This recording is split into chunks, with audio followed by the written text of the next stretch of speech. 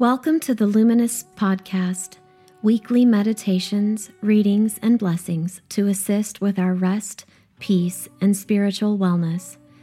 You can find out more at luminousanglican.com.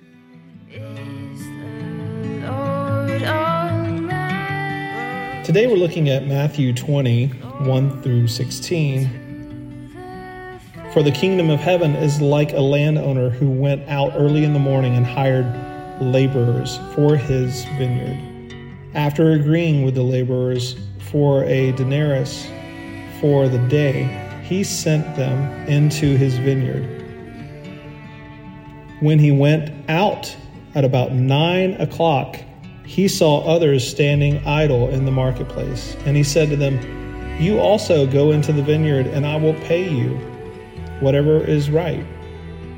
So they went. When he went out again about noon and about 3 o'clock, he said the same. And about 5 o'clock, he went out and found others standing around, and he said to them, "Why are you standing here idle all day?" They said to him, "Because no one has hired us." He said to them, "You also go into the vineyard." When evening came, the owner of the vineyard said to his manager, "Call the laborers and give them their pay, beginning with the last and then going to the first." When those hired about 5 o'clock came, each of them received a denarius. Now when the first came, they thought they would receive more, but each of them also received a denarius. And when they received it, they grumbled against the landowner, saying, "These last worked only 1 hour, and you made us equal to us, who was borne the burden of the day and the scorching heat." But he replied to one of them, "Friend, I am doing you no wrong. Did you not agree with me for a denarius? Take what belongs to you and go. I choose to give the last the same I give to you. Am I not allowed to do what I choose with what belongs to me? Are you envious because I am generous? So the last will be first, and the first will be last." This is the gospel of our Lord. In this parable of the generous landowner, there is so many layers of insight. The landowner goes out and does what he does in such a way that seems extravagant. It seems a little strange according to our vantage point and our cultural norms. And it's interesting, after a story like this, writer Mary Gordon, in her book Reading Jesus, answers God's question with a painful honesty. And here's the question again. Am I not allowed to do what I choose to do, what belongs to me? Are you envious because I am generous? Well, Mary Gordon says, yes, I am envious because you are generous. I am envious because my work has not been rewarded. I am envious because someone has gotten away with something. Envy has eaten my heart. I truly appreciate Gordon's candor, because really, if this parable doesn't offend us at least a little, and we're not really paying attention, we know what our version of fairness is, and we know how it's supposed to play out. Equal pay for equal work seems fair. Equal pay for unequal work doesn't seem fair. Having our sincere efforts noticed and praised feels right. Having them ignored isn't. Rewarding hard work and ambition seems fair. Excusing sloth and sloppiness Tardiness just doesn't seem fair, does it? So there's an invitation here for us to hold some things up to the light. If the landowner in Jesus' parable represents God, there is a new way of looking and seeing for us to open to. This isn't a sort of kingdom that we would create. Certainly not what we have created. You don't earn your way to the top here. There is no top. God, as it turns out, does not believe that the best place to be is at the front of the line. God isn't interested, as we so often are, in showing our favor to the best, to the biggest, to the brightest, to the loudest, to the first. The workers with the most elite educations and efficiencies. In fact, the owner in Jesus' story doesn't judge his workers by their hours.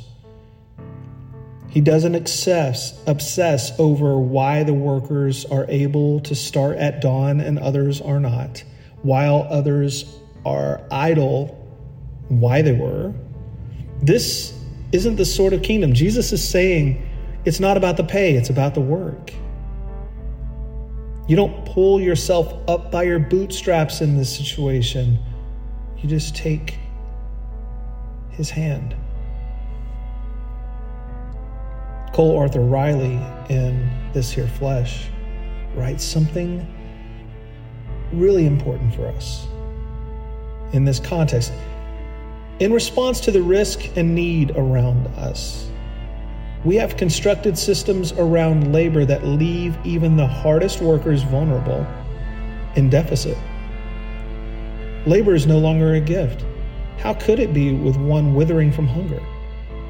Labor instead becomes a means to an end, not an avenue for flourishing, but a transaction for survival. This is a grim human development, where no one wants to spend their days merely surviving. When the workday is over, what concerns the landowner is not who deserves what. All he cares about is that every worker ends the day with enough. At least that seems to be what's happening here. Enough wage, enough dignity, enough capacity to go home and feed their family. Sufficient security, maybe peace of mind. A reliable sense of accomplishment and belonging. The early bird and the latecomer. The able body and the infirm. The young and the old, the popular and the forgotten. Are you envious because I am generous? Asks God here. Or literally in the Greek, is your eye evil because I am good? Maybe if God's generosity offends us, maybe in this story, in the bigger picture, it's because we don't have the eyes to see where we actually are in this story, how beautiful and expansive the grace and kindness of God is. The landowner wants these people to experience the radical generosity, maybe for the first time. He wants them to relinquish their anger and live freely. He wants them to use their plenty to build longer tables, not higher walls.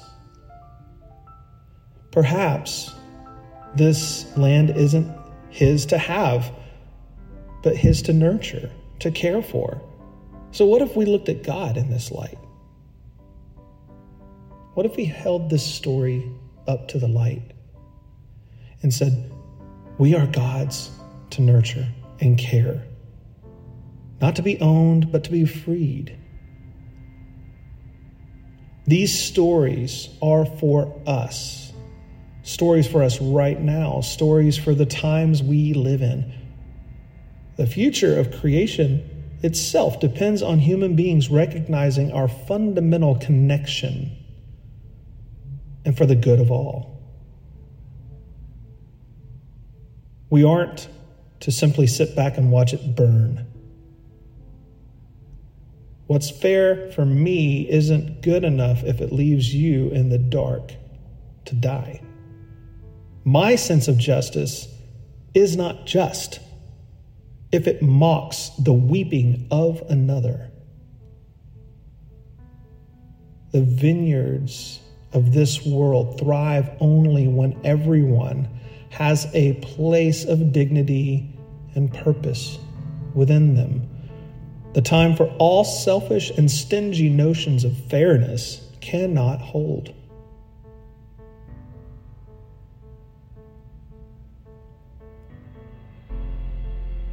My friend Rachel Held Evans used to write commentary for the lectionary in the rhythms of each Sunday, and it was a beautiful practice and expression.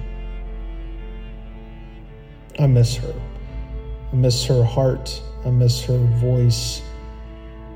I miss her antagonizing wisdom.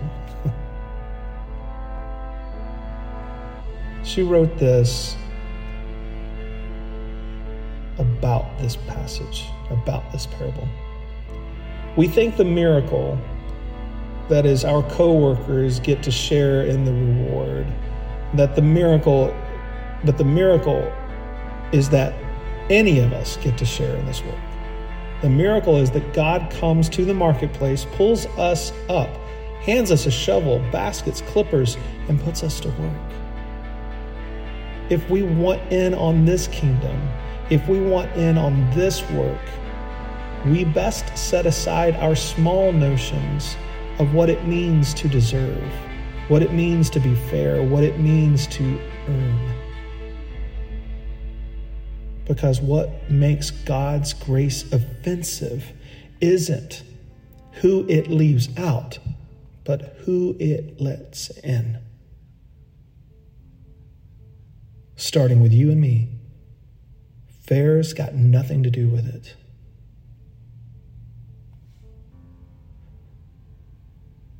So could it be that the good news is so good that it would change the way we live? The way we wonder, the way we hope, the way we work. No more merely surviving, but flourishing in the light and love of our Maker. In the name of the Father, Son, and Holy Spirit. Amen.